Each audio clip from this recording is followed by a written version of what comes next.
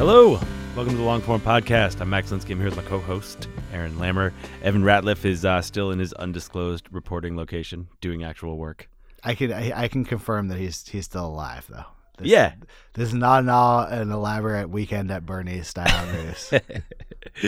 No one would even know. We could just pretend Evan's here because no one could tell us apart anyway. Real soon, guys. Yeah, I'm Evan Ratliff.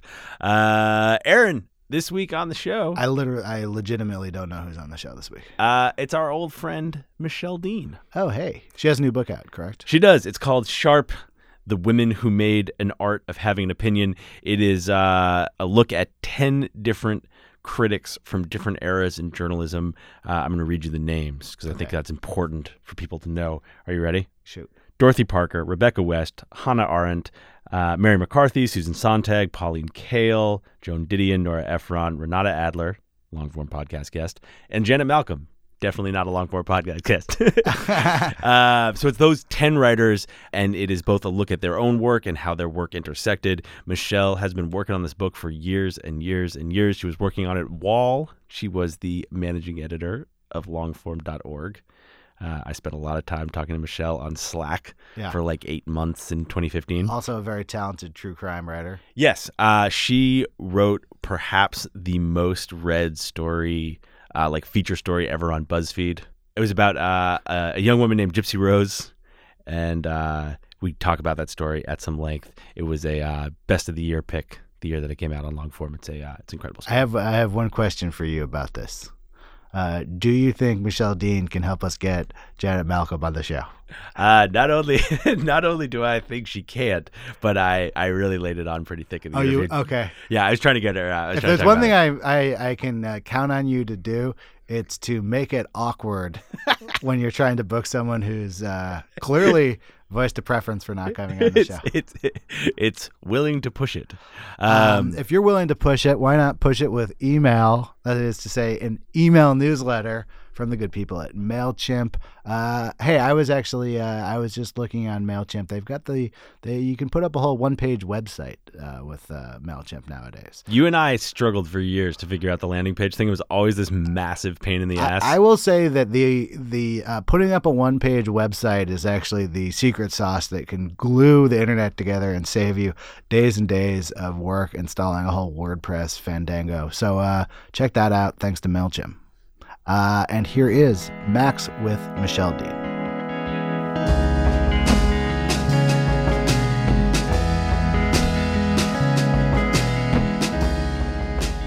Michelle.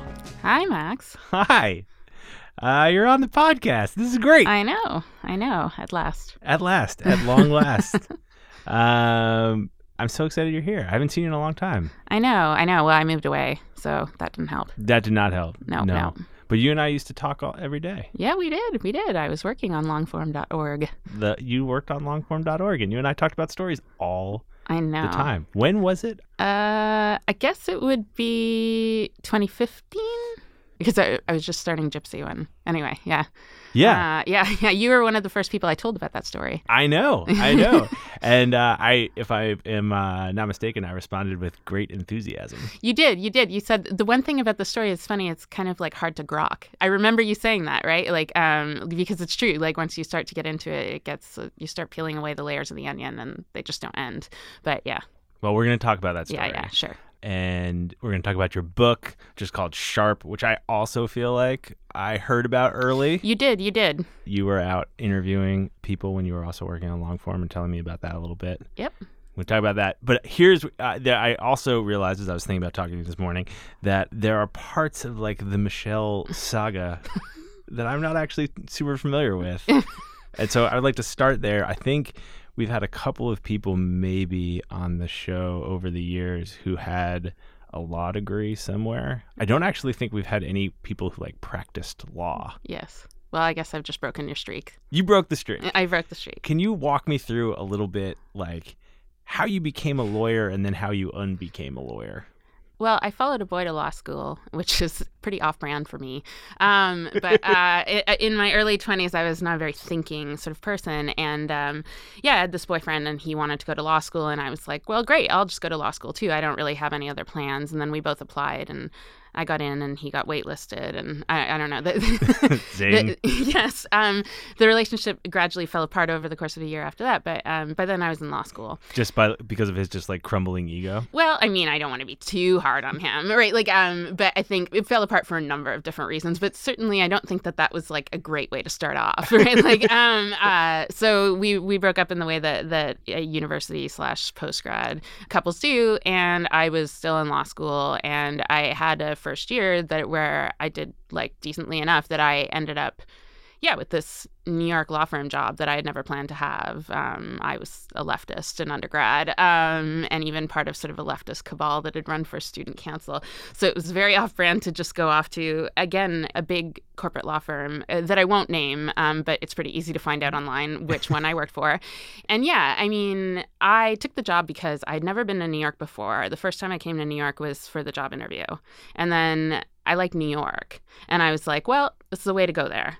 And then I ended up being at the law firm for 5 years. What were you doing? What kind of work were you doing? I wanted to be an IP lawyer, actually, like trademark and copyright, because I was always interested in the arts and stuff like that. But you can't really make your billings on that. So I did a lot of corporate litigation. So I worked on Enron and the Chrysler bankruptcy and a whole bunch of different things.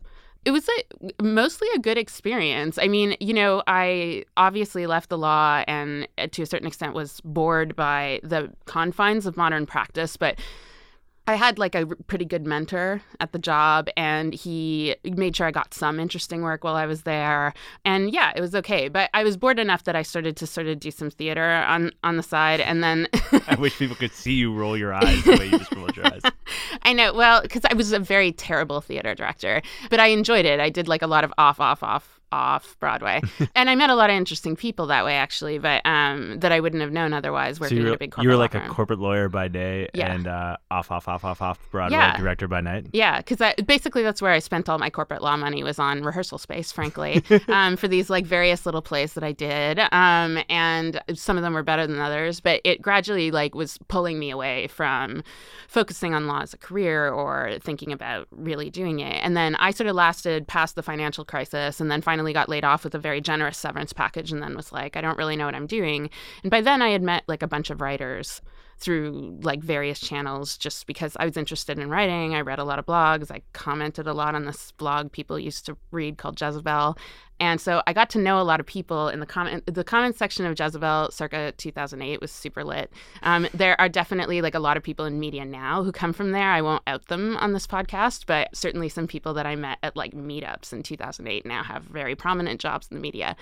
And so anyway, because of that, I started to get to know more writers and editors, and I started to do some blogging, and I had a Tumblr, and eventually probably the big linchpin. Well, first I was solicited. Anne Friedman was my first like real editor, and she had found me. I don't know where she found me, in the blogging world somewhere. Is this like feministing era? This is American Prospect when she was there. And I wrote something for her. And then about a year later, that's how long it took me to sort of develop the confidence to write more. Jon Stewart and Jezebel got into a thing, which was about Irene Carmon had written something about the composition of the writer's staff and the sort of culture at The Daily Show, which was pretty bro-y at that time. This seems like it still probably is. And Jon Stewart did like a show where he was like really upset about it. Like he said something like, Jezebel says I'm a sexist pig on air. And you could see evidently in the way he delivered it, it was a joke, but it was not a joke, right? Like it was both. His feelings were hurt. Irene hurt his feelings. And so it turned into a thing. And then I said something about it on Tumblr, and one of my followers happened to be this guy named Corey Sika. And I remember Corey liked the post or something and said something to me about it. And then I said, I could write it longer for this website that you have that's called The Awl. That was new at that time. And that was how I got involved with The Awl. That was like the whole story. That was basically the whole story of how Michelle got through. Yeah. Yeah, you told the whole thing. I have some questions about it, though. Okay, go ahead. I'd like to go back in time for a second. Yeah. Here's some questions I have. One thing that I'm interested in is that pull between corporate law and then this like stuff you're doing at night. And I'm interested in how people make those life choices. And I wonder how, if you can just go back there for a second, like how you got the confidence, desperation, whatever it was, like how do you make that shift once you've got the cushy job? Kind of what I'm saying is like, you went to law school to follow some guy who wasn't as smart as you, but I think he was, but yeah, okay. But I have a bunch of friends who took the highest paying job they could get out of school. They had debt, whatever. And the whole plan was like, make a bunch of money and then I'll go do what I really want to do. And then nobody does that. Yeah. Like everyone gets used to making a bunch of money and they never want to give that up under any circumstances. And so I'm interested in how you did that. Okay. Well, two things. First of all, I went to law school in Canada. My tuition for my last year of law school was $6,900. So I didn't have student debt. That was way number one. But a second thing is I also didn't get married or have kids, which I think is actually like the real golden handcuffs problem for most of the people, at least that I knew in the law firm, because then you get used to sort of standard of family living.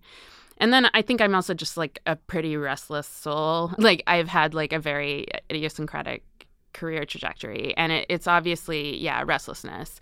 I was bored. And towards the end of my law career, I began to not make any really consequential errors, but there was definitely like a carelessness all of a sudden in my work because I was kind of depressed from being so bored.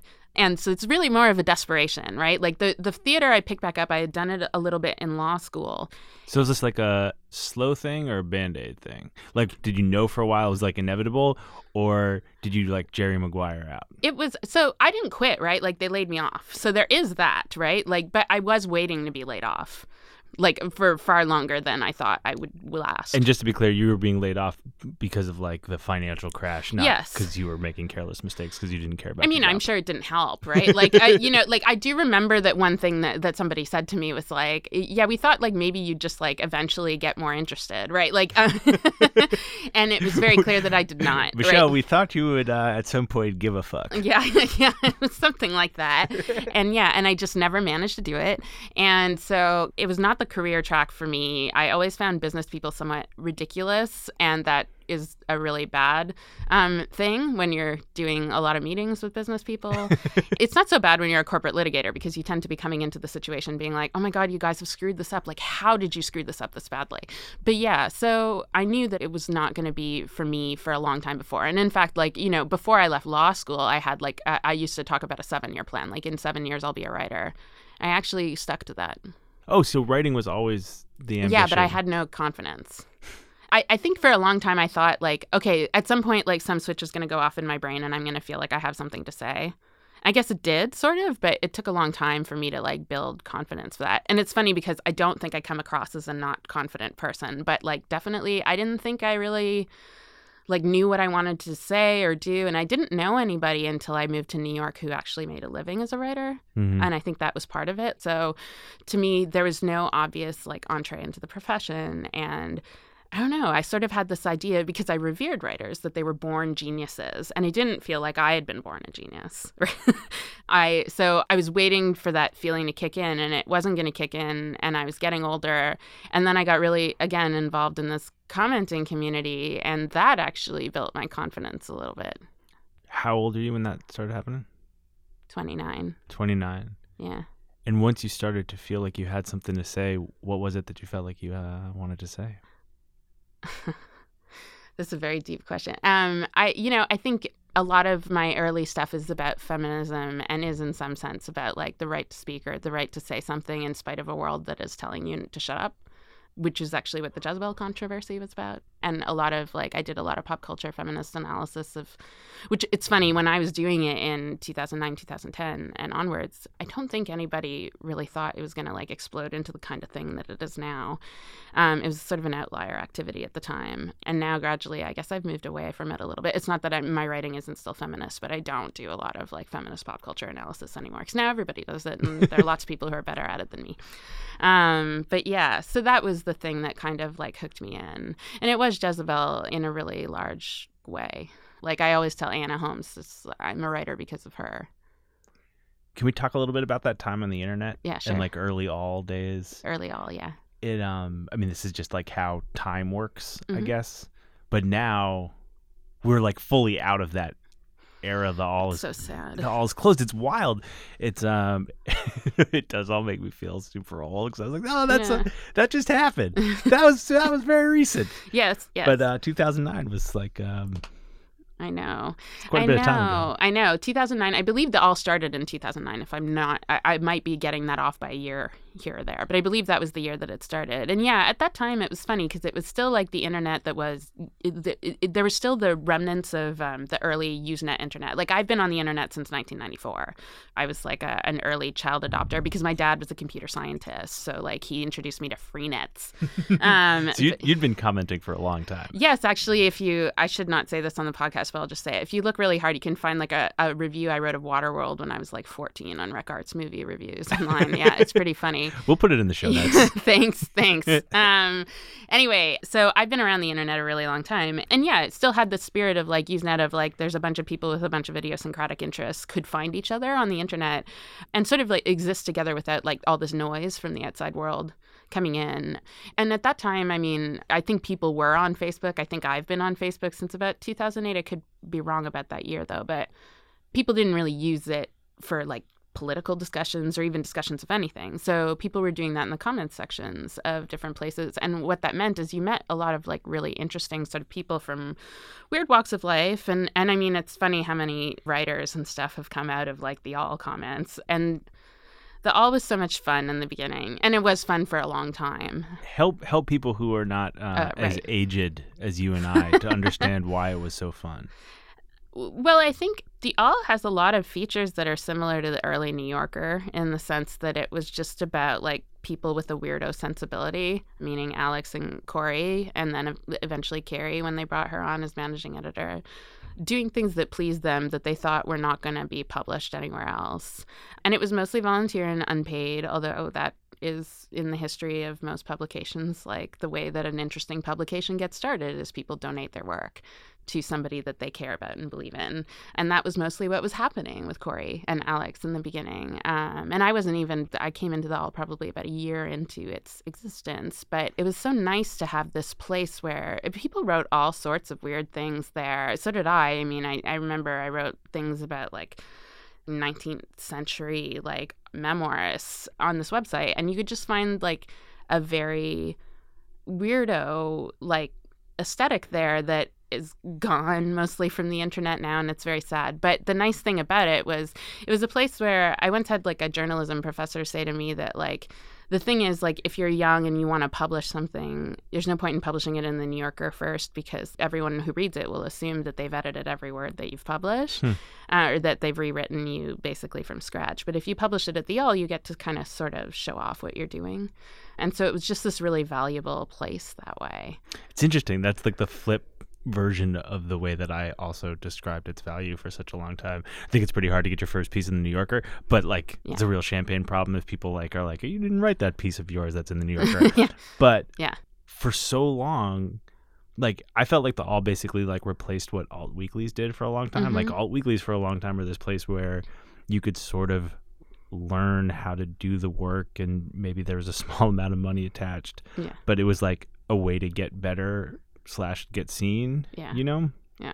And then like those jobs just died, just like went away. Yeah. And then there was this period of time where when young writers would come to me and be like, what's your advice for how to do something? I'd just like try and write something for the all. It's like read by the right people, you know?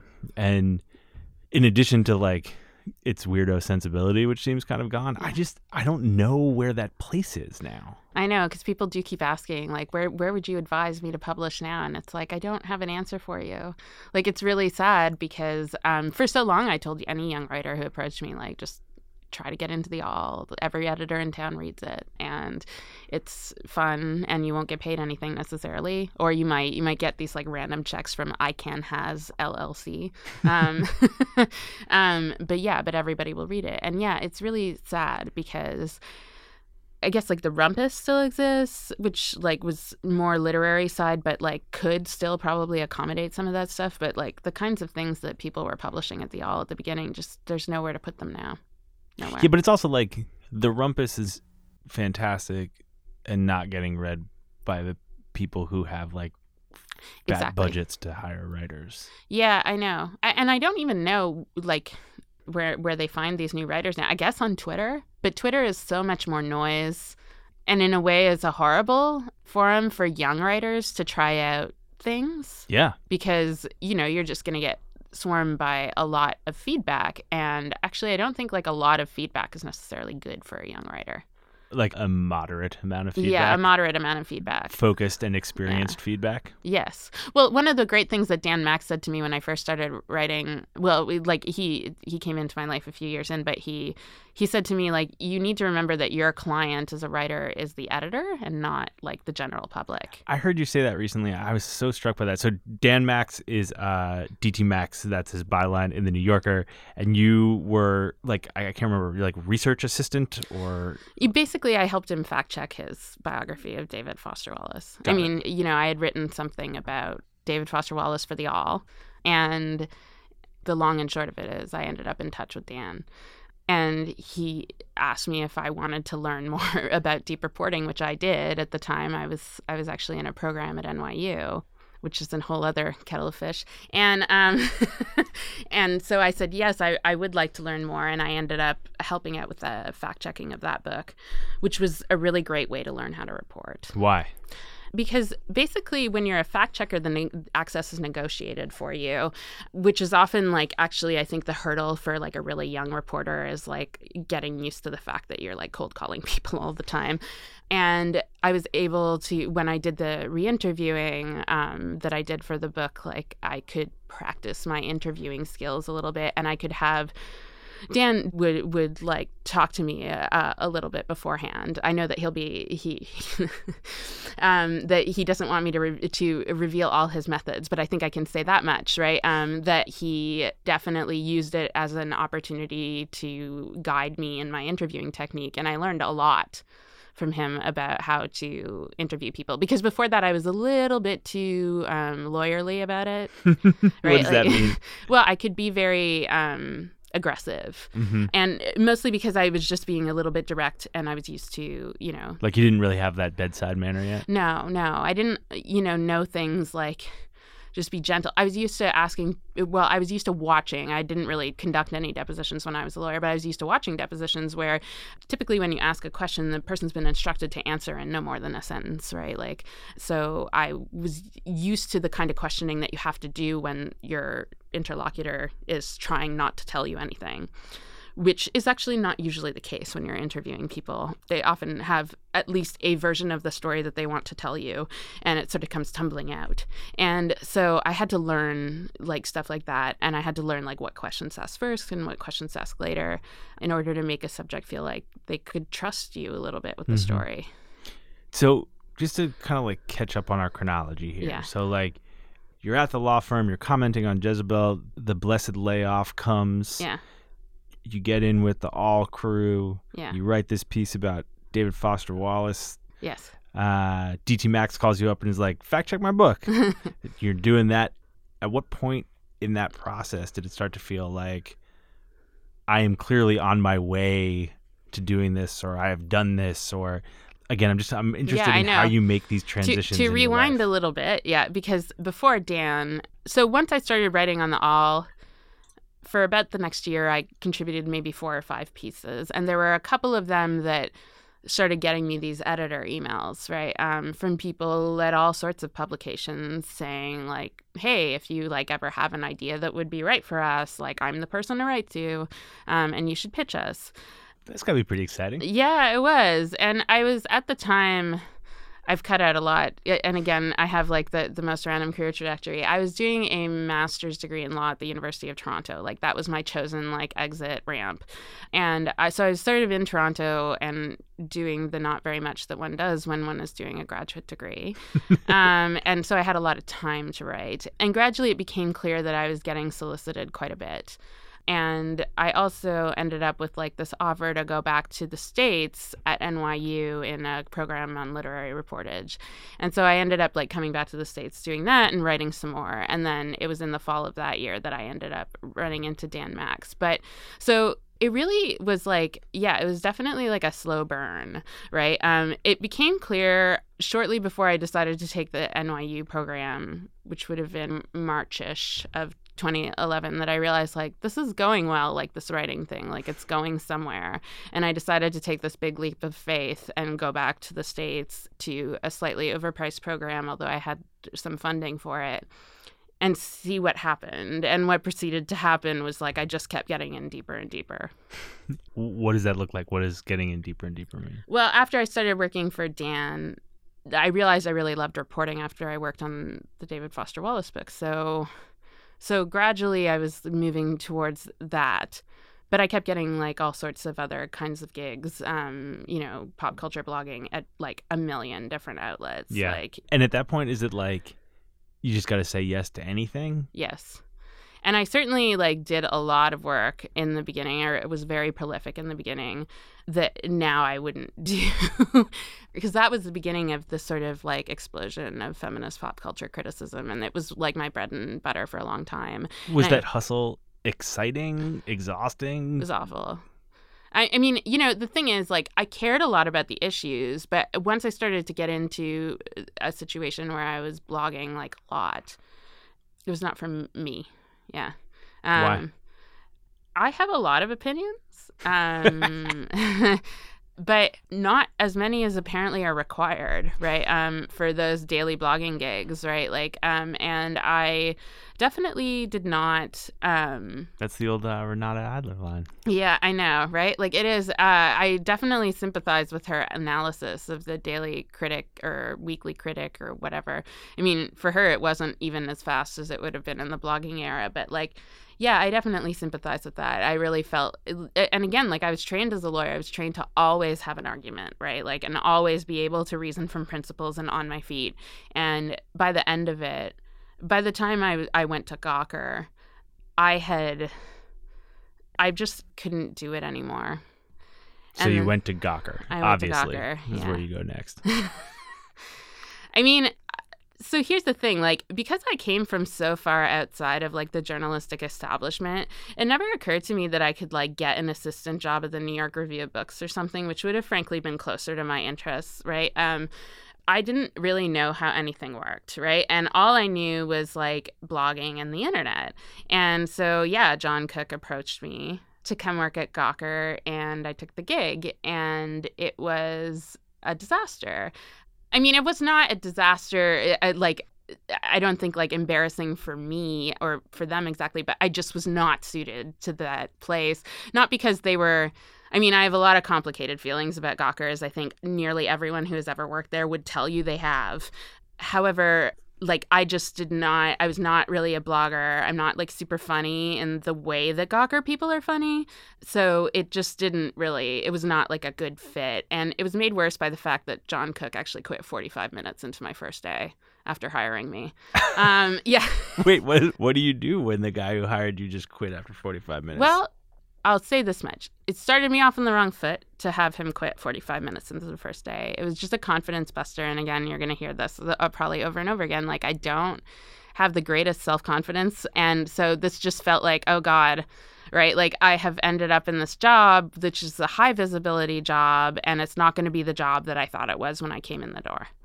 And I remember, like, very early in the tenure just talking to friends and being like, I don't think that I'm going to end up being here for very long. And I don't know what to do, because also, like, freelancing was starting to collapse around that time. Right. Right. And so, yeah, so this dragged on for like 8 months. And I did some work there that I'm proud of. I did a piece about Harper Lee long before anybody was doing Harper Lee stuff. And I actually got Tanya Carter to speak to me briefly over email, which was something, right? Especially because she proceeded to not talk to anybody for months after that.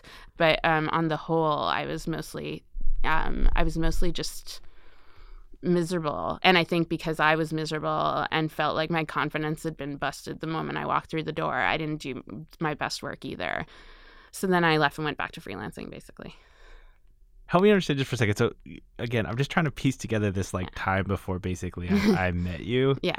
And like, the story up till now seems like such a crazy, like, success story. Like, it from the outside, it seems so validating. Like, you left the law, Yeah. like, found your way into this universe that you didn't know so well. Yeah. Basically got by on, like, the merits of your work, landed at Gawker, and then it felt shitty. Yeah. Yeah, I think people don't. This is not going to tug at certain people's heartstrings because they feel like they were tortured by Gawker for one reason or another, and some of them have reasonable claims to that. From the inside, being a Gawker was being attacked online all day, every day, right? Like, it sometimes felt like a siege mentality, right?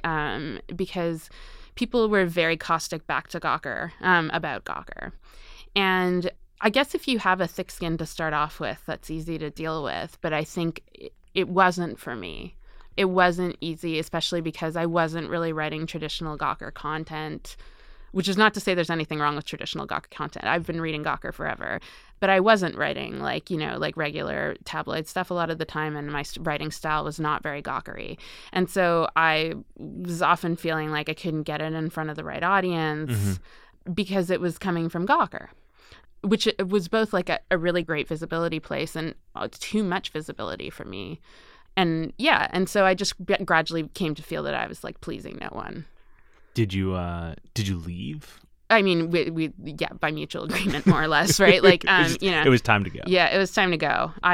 So I left in like October of 2014. I think it was October.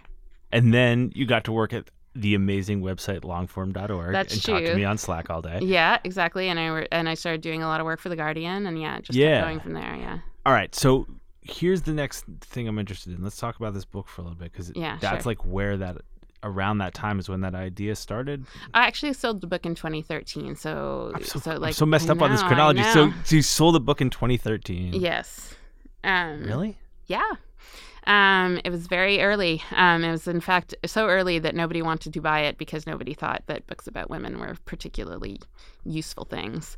Which is funny. Like, it was in the pre-Bad Feminist era, so there was no sense of the feminist bestseller that is now around, right? All right. Well, give me your book pitch. So what was the pitch then, and how closely does it hew to what just came out? It's pretty close in that the book pitch was there are these 10 women who sort of knew each other and or had their careers defined in terms of each other, who all embodied like a certain kind of style, usually of pretty acidic commentary, but insightful at the same time as it was acidic. And that's the quality I call sharp in the book. And the idea was that even though there have been biographies written of many of these women, and pretty comprehensive and good biographies, a lot of people had not sort of strung them together in the way that I could see that they were linked together. And I wanted to write a book about the links between them. So you like this time when you were at Gawker, you were all bummed out? You had like a book contract? I did have a book contract. But I was behind on the book contract. Actually, one of the first things I did when I got out of Gawker was I contacted Janet Malcolm for an interview. But finally, I was a little bit bummed out. The book contract was not huge, right? Like, I think people have an idea like, well, you have a book deal, like that must be your full-time job. And I was one of these people who did not have like a huge book deal and needed to keep up like basically a full-time schedule on top of it. Right. And so everybody knew that meant the book was going to be like a slow project. But so I had this book going, and I realized like, it does sound in retrospect, and this is sometimes the story of my life, that on paper it looks like it's going great, and like my personal idiosyncratic experience of it is not so great. Although I have to say, once I got out of Gawker and I was freelancing, like things just got better and better. But so I had this book going, and I was working on it for like a really long time because I had 10 people, all of whom had substantial bodies of work that I had committed to basically read all of, plus all of the reception of them, plus anything I could find that had been written about them, plus look at like their archival files, mostly correspondence between them and other people, because the book is about links between writers. And that was a project that had to be done nights and weekends, so it just dragged on for years. Yeah, I mean, so it was a 4-year project, and there were two things that I was thinking about while I was reading it. One of them was, holy shit, this is so much work. Like this. I know, I'm so stupid. Anyway, such a high degree of difficulty, and because of that, like you can just feel the amount of research that went into it. It's interesting that you did it a little bit on the margins of your life, because it feels like a book that took over your life. I mean, it did, and it's funny. There's no first person in the book, but like it definitely feels like it was a covert autobiography of some of these years. And in fact, I showed the manuscript to one of my friends like maybe a couple of years ago, and he said, You know, I was reading it and I was thinking, like, Michelle has said stuff in here that she's saying about Dorothy Parker about her own life, right? Which I hadn't even known, right? Like, I hadn't noticed this until he observed it. Well, yeah. Yeah, you know, you and I don't know each other super well, Yeah. but I can say that was partly my experience too. Like, Yeah. why was this the book? Why was this the book? Well, you know, I think, Let me ask that a different way. yeah, What were you trying to figure out? you're good at this. I was trying to figure out how to write and how to be a writing person in the world. Because one of the dramas that is sort of going on, especially at Gawker, was about like the visibility of it, right? Like, and having trouble with that. And so I think, obviously, although I put the book together before Gawker, it was something that was on my mind about like the kind of pushback that one gets. Because actually, like, one of the seeds of this was years and years ago, 2012. Sheila Heti wrote this book called How Could a Person Be? And James Wood kind of panned it in The New Yorker, although I thought he just like misunderstood it. Like, he thought the book was dead serious when it's mostly like jokey. And so I just wrote like a piece for Slate, like kind of being like, he did not understand the book.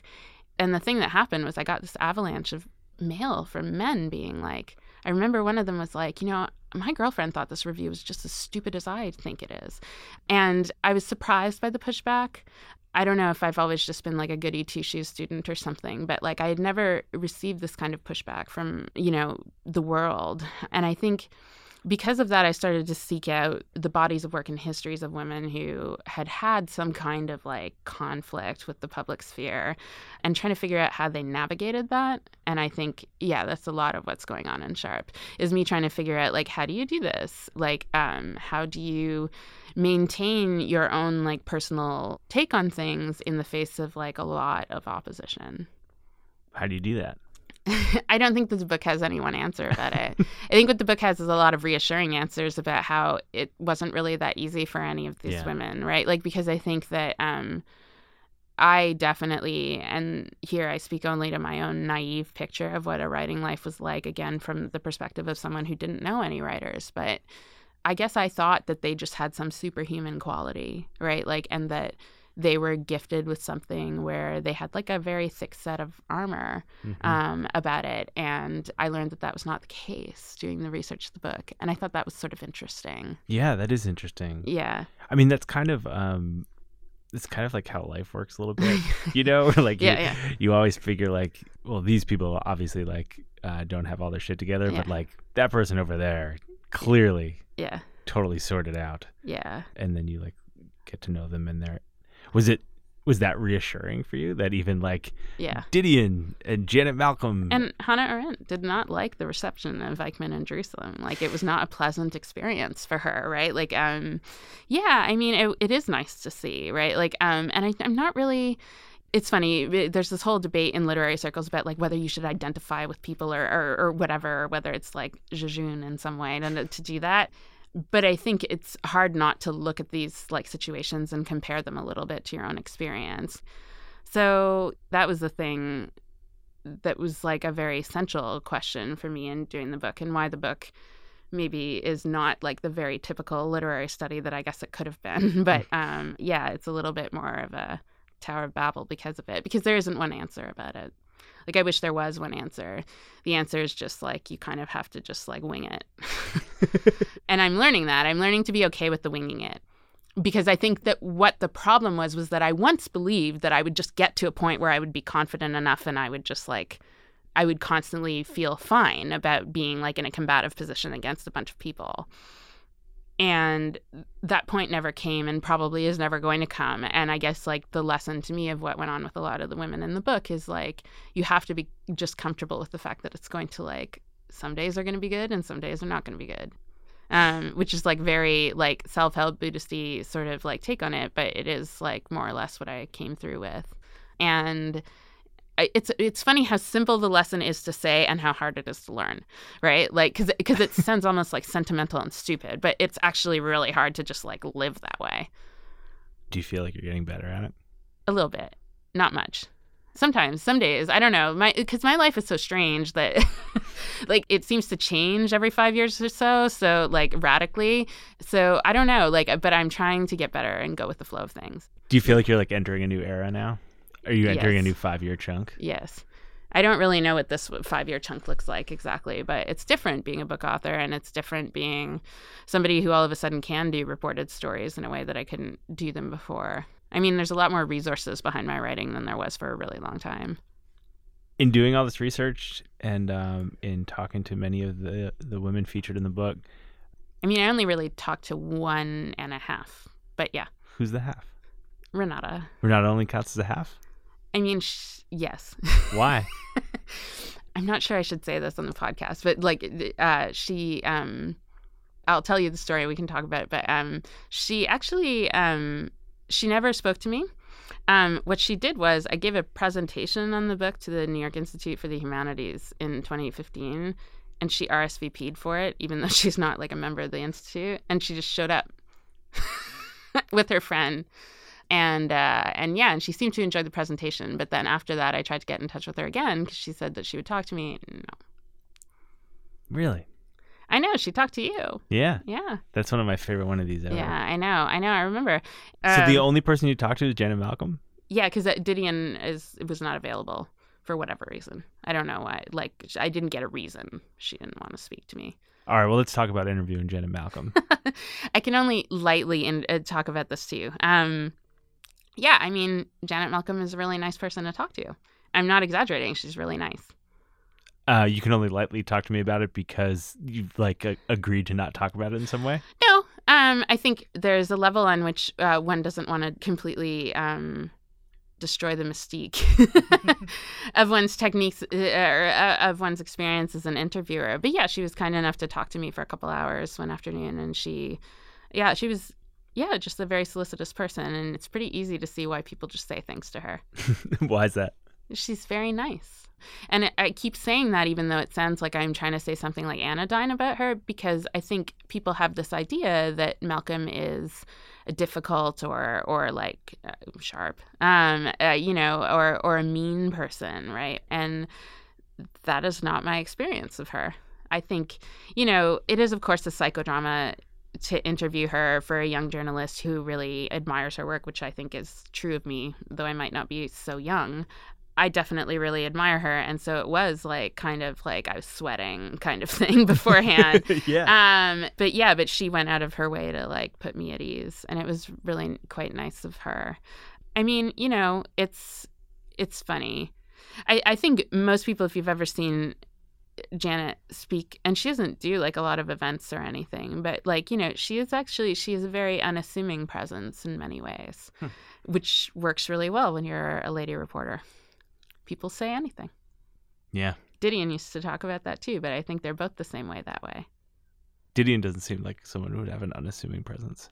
I think she maybe had more unassuming in the past, but now she is this icon by herself. Right. And so it would be harder to come to her sort of unwashed, or like you would have to come with like an offering or something.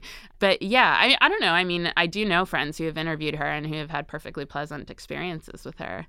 Here's part of the reason I was asking about that. You did all this research. You spent all these time with these 10 women. Mm-hmm. And I wondered whether the book's so full of ideas and the book is doing so well. I feel like you've done all these interviews and I've heard you talk about it a lot and I talk about the ideas. And but the thing I was kind of wondering when I was reading it was like, did you end up liking them more? Or yeah, less? Sure. I mean, so this book is not reported, right?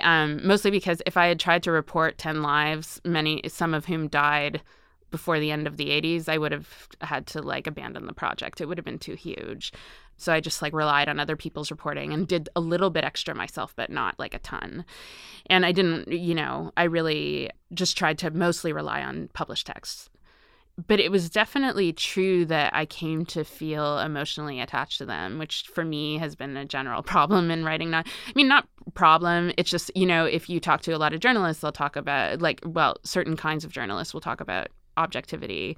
And I've always found when you're writing at length about somebody or something actually meditative about somebody, it's a lot harder to just sort of disconnect from it And so, yeah, so I guess like I ended up liking them more, which isn't to say that I endorse everything that they said or did, but I felt like I came to understand their humanity a little bit better, and that makes you like them more in a sense. Not for everybody though, right? No.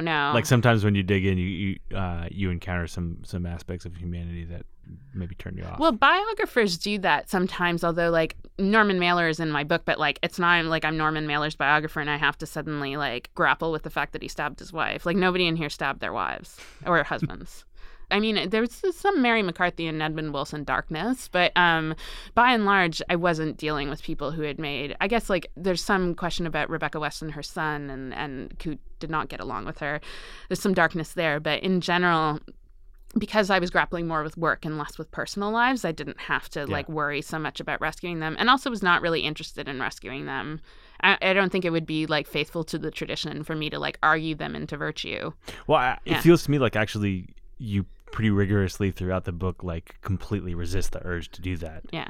Like, there are, over and over again, feels like there's, like, a focus on complexities and hypocrisy and conflict. And, like, it seems to me, at least as a reader, it felt like that was kind of your worst case scenario. Yeah. It was, like, sort of blind valor. Yeah, I mean, because the book is a celebration by any stretch of the imagination. But I guess I feel like celebration can be more complex than, like, because, you know, one of the things that has sort of embarrassed me in the promotions of the book, and not in anything, but I just mean in stray tweets that go by where somebody is like, Joan Didion is my shiro. And I just think to myself, like, okay, like, it's very well meant, and I know. But, like, on the other hand, like, some of the sort of rah-rah, sismimba, like, feminism of our moment is to me flattening, right? Like, it flattens their humanity and turns them into shiros, when, in fact, like, you know, that's exactly, I guess, the problem that I started out doing this research project with was, like, I wanted to know more about them than just, like, this sort of flat picture of, like, this kick-ass lady, which, you know, they are kick-ass on some level, right? But I wanted to know more about, like, the costs and benefits of that and how they intersect. So there's definitely, like, a preoccupation with making sure that I got to the costs, too. It's interesting you say that thing about flattening, and I assume on some level you're just, like, talking about Twitter and social media and yeah, you kind of have these, like, dual lives where you've had for the last couple of years. You are like an active person on the internet. Yeah. You are a active tweeter. I am an active tweeter. How has that balance been for you to, like, have this daily churn flattened experience, and then, like, you're going so deep into these women's work, like, at least in a collective way that no one's done before. Yeah. Like, the deepest dives you can do. Research project so crazy that as I was reading the book, I was like, what the fuck was Michelle doing? Trying to kill myself, yeah. And then at the same time, like, keeping up on that daily churn. So I'm definitely less of a daily churn writer, like, in terms of, like, I do tweet a lot, but I've been out of the daily churn for a little while. And, you know, I actually think, like, Twitter is horrible. I'm definitely on the Twitter is horrible, why can't I quit it, like, bandwagon. I know why I can't quit it. It's because I spend, like, 85% of my time alone, right? And I have these two kittens, and they're great, but, like, not great conversationalists. So for anyone who's not following Michelle on Twitter, you can follow and get a lot of kitten content. Yeah, there's a lot of kitten content. So like, I need to have this, like, social interaction, however imperfect. Like, I don't kid myself that it's a substitute, but I need the workplace culture of it still. And that's why I'm on there. But yeah, I think overall it's the antithesis of, like, thinking very carefully about things. And it's sad for me because, like, I've been saying since the beginning of this recording, like, you know, the internet was very crucial to me as, like, a writer, right? Like, and so I'm not, like, a Luddite who thinks we should all get offline, but I just wish I blame Twitter and Facebook. That's who I blame. Right. I blame them for organizing our public conversations in a way that is maximally destructive to the actual ideal of public conversation. That was pretty, like, heavy. Sorry. No, don't apologize. Yeah. I agree. Yeah. I also, like, can't quit it. And Yeah. I'm with people all the time. I'm never alone. Yeah. There's one more thing we have to talk about. I cannot let you leave without talking about this, and then I will let you leave, which is the story.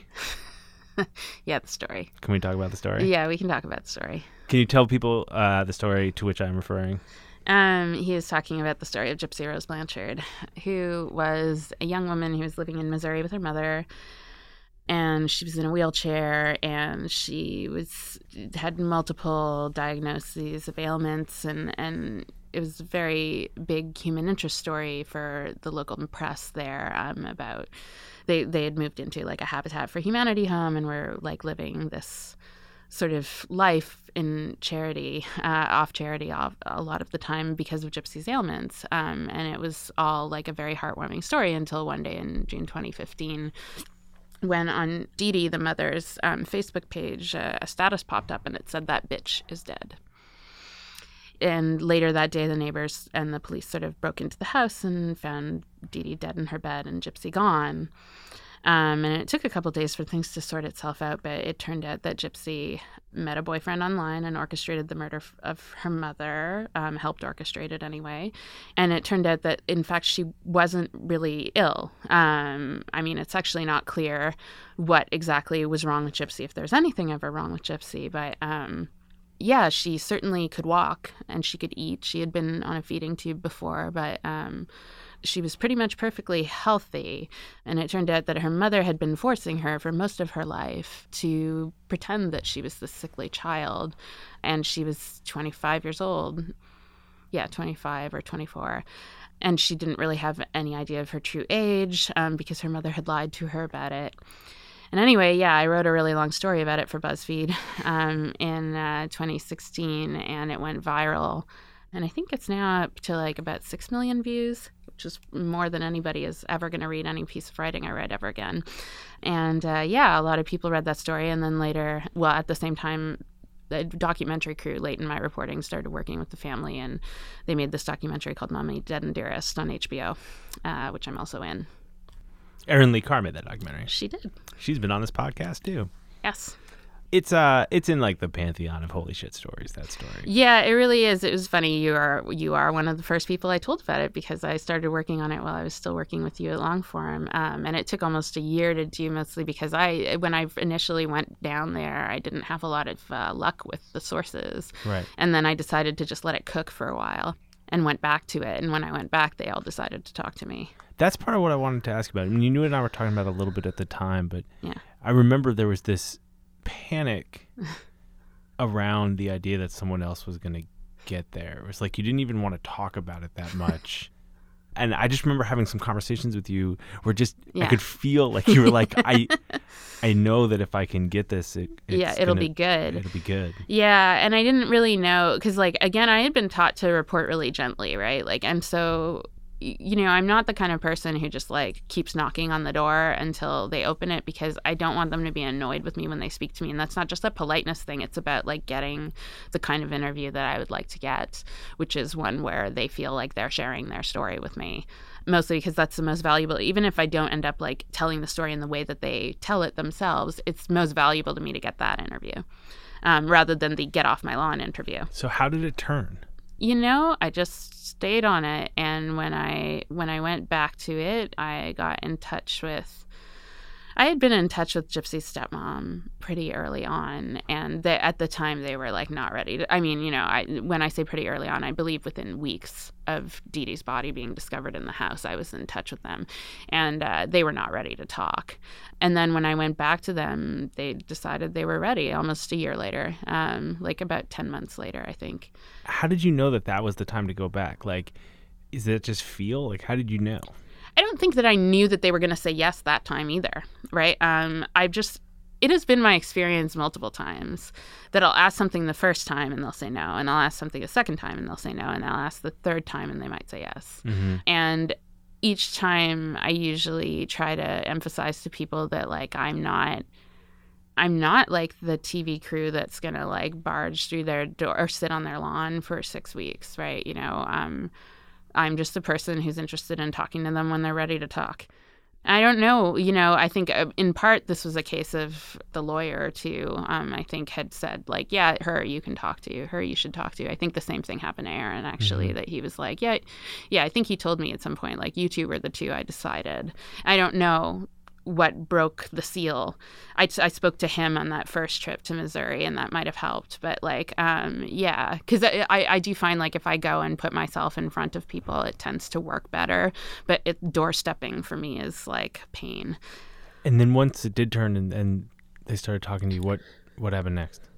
There's a lot of phone conversations because a lot of it was done by phone. And then Gypsy pled out like not long into it. Not long after I finally got the I guess that had been in the works, right? I've never really asked about what exactly was going on. But yeah, Gypsy pled out. And once she pled out, things really loosened up. Because I think, then there wasn't this like scary consequence hanging over speaking to me or to anybody of the press, right? Like her future had been decided. Mm-hmm. And so I feel very lucky that they trusted me with it. And by then I was talking to Aaron a lot.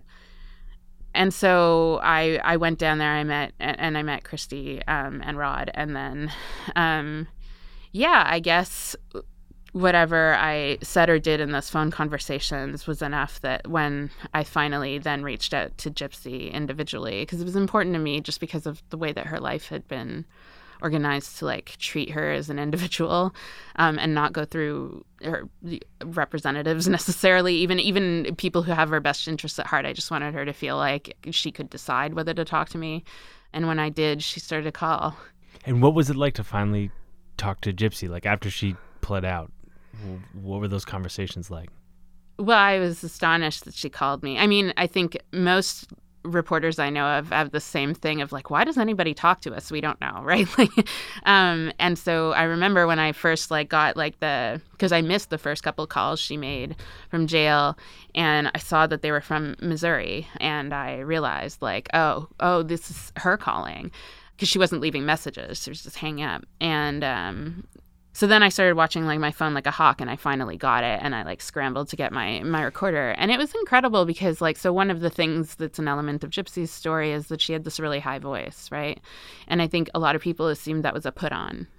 And one of the things she said to me in like the first conversation that I'll never forget is like, I was being a little bit too official of a reporter at the point, and I was like, but what if, your voice, Gypsy, like it's so, because we were talking about whether she'd actively deceive people, and I said like, what do you say to people who say that your voice is like a put on? And she said, it's my voice, like I can't help it. And I remember that being like one moment where I was like, yeah, I'm such an asshole. Journalism is asshole, right? Like, because she meant it so sincerely. Like, I think that particular thing was very much like, yeah, I don't know what she was supposed to do about that, right? Like, I don't know, like, and I don't know that her voice was evidence of anything, because the truth is, once I started to talk to her, I don't know, like, she's very smart. Like, maybe she doesn't have much of an education, although it's better now. But, like, she did not have much of an education, but she was a very lucid interview subject, and somebody who, like, grasped the meaning of questions immediately and didn't, like, beat around the bush. Like, she's just a very good interview subject. Yeah. And, I mean, you're coming off this Gawker thing, which was not a happy experience for you. Yeah. You're trying to do more ambitious reporting projects. Yeah. You have to know, I mean, I know that you felt like this was a big story. Yeah. But it was also so sensational and kind of like crazy, And I know. Once you started really talking to her, like, how do you treat that story with care when you know how crazy it is? It's a lot easier after you've actually been in front of people and realized they're human beings. Like, because people do always say to me, like, oh, that story is so fucking insane. And I've actually gotten quite defensive about it. I guess I knew that it was that way when I picked it up. I do know that I spoke to the editor about it at the time, Marissa Carroll at BuzzFeed, and I remember we talked a little bit about, like, how extreme it sounded, and then how also, like, something about the initial Wire report, which was the thing that we picked it up off of, there was something missing in it, right? Like, there's some, like, emotional element that wasn't there. And then, like, I started to uncover more stuff, and it was, yeah. I mean, I think actually it's not very hard once you get in front of people to see them as human beings and to tamp it down. Like, I remember thinking very early on, like, this story has so much like sensation in it that my language needs to be like John McPhee. This needs to be like John McPhee telling the story, right? Because otherwise it's just like, it's a lot for people to handle. And you know, that was actually something that I still think like kind of hurts Gypsy a little bit. And I don't mean it hurts her feelings. I mean, it hurts the way that people receive the story if everybody is just like OMG all the time about it. Right. Because she is a person, right? And much as like what happened to her is very extreme. The most interesting version of the story is like, how did we get here, right? Like, how did we get to this place, right? Like, where this person who it turned out had been in this horrible situation with her mom since she was 3 months old. Like, how do you get here? And that's the story that I tried to tell, and that I guess I'm still trying to tell in other contexts and other projects that I'm working on now. Because I think actually, usually most of the time, once you get to the heart of the tabloid story, people have reasons for doing what they do, right? I'm not saying the reasons are good, but I am saying they're accessible to us. And you just have to do a lot of digging to get to them.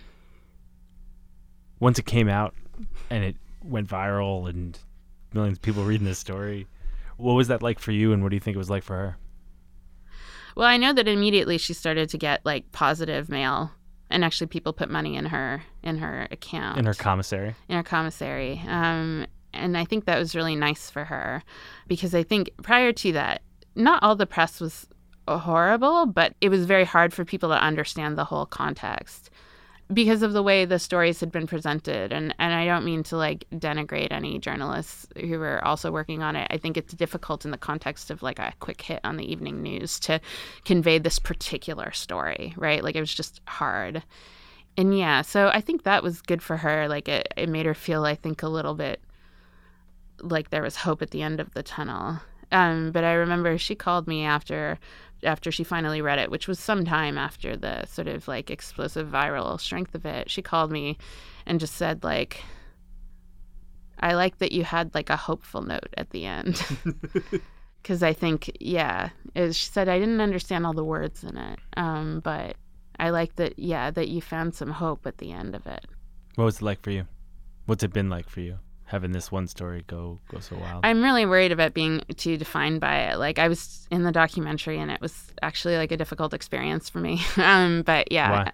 I like Erin and she's great. It was, again, the exposure thing that I'm talking about, which really has nothing to do with anything that was in the documentary. But yeah, I didn't enjoy being on TV. I don't think that's like my gig. Even though now you've totally figured out how to deal with like criticism and yeah, or being something out there. like that, and just try and be zen about it. Yeah, I know. Yeah, it still has not really applied very well to this situation, because I also like, I don't really want to be like the spokesperson for these people and this family either. And mostly I was like, the nice thing about the popularity of the documentary is it took that pressure off of me.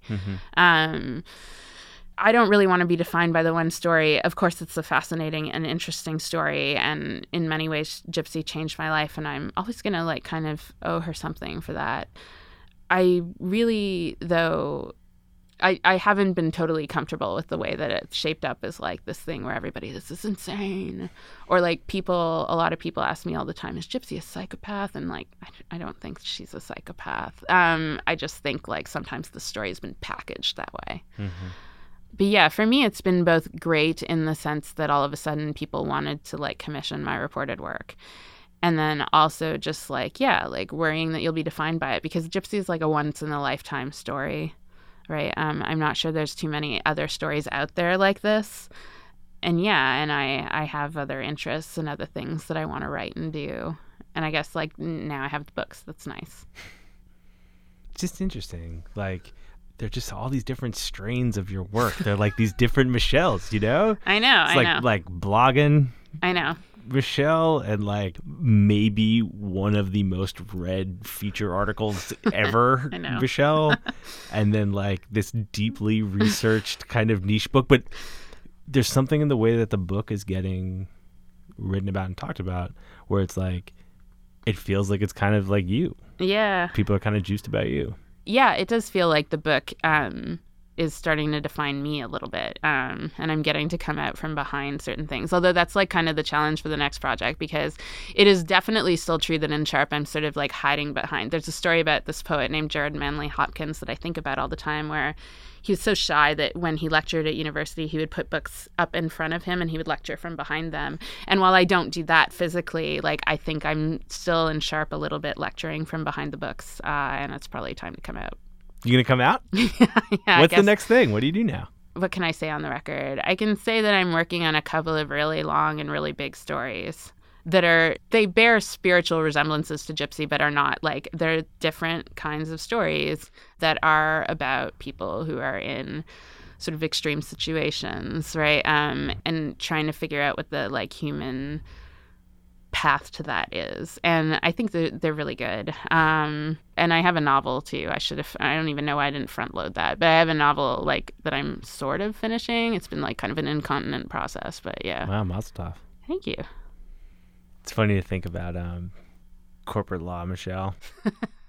Yeah, I mean, I have no idea what she would make of any of this. I don't. Like, I say I always wanted to be a writer, and that's true. I really did get to a point when I was in the law firm of thinking it's just not going to happen, right? Like, I'm just going to be something else, right? And when I was initially laid off, I tried to get another job as a lawyer, right? Like, even though I knew that it was like sort of closing down time for me, but I wasn't really sure what else I could do. And also I had this idea that like writing was for fancy people, and I was not a fancy person.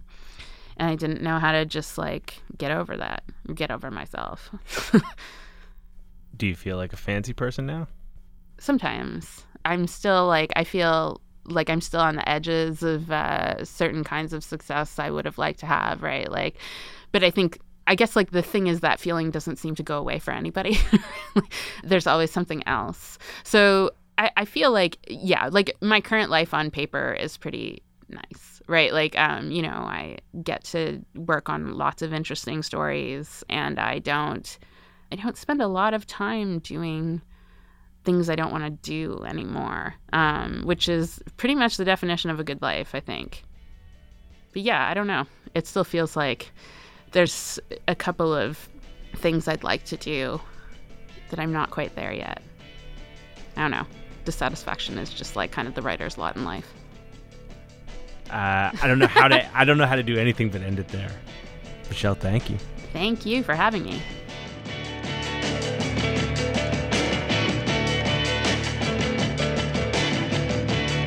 Thanks for listening to Longform. I'm Max Linsky. My co-hosts are Aaron Lammer and Evan Ratliff. Our editor is Janelle Pfeiffer, and our intern is Angela Velez. Thanks to them. Thanks to our dear friends at MailChimp. Their support makes this show possible. And you should go support Michelle Dean. Buy that book, Sharp. We'll see you next week.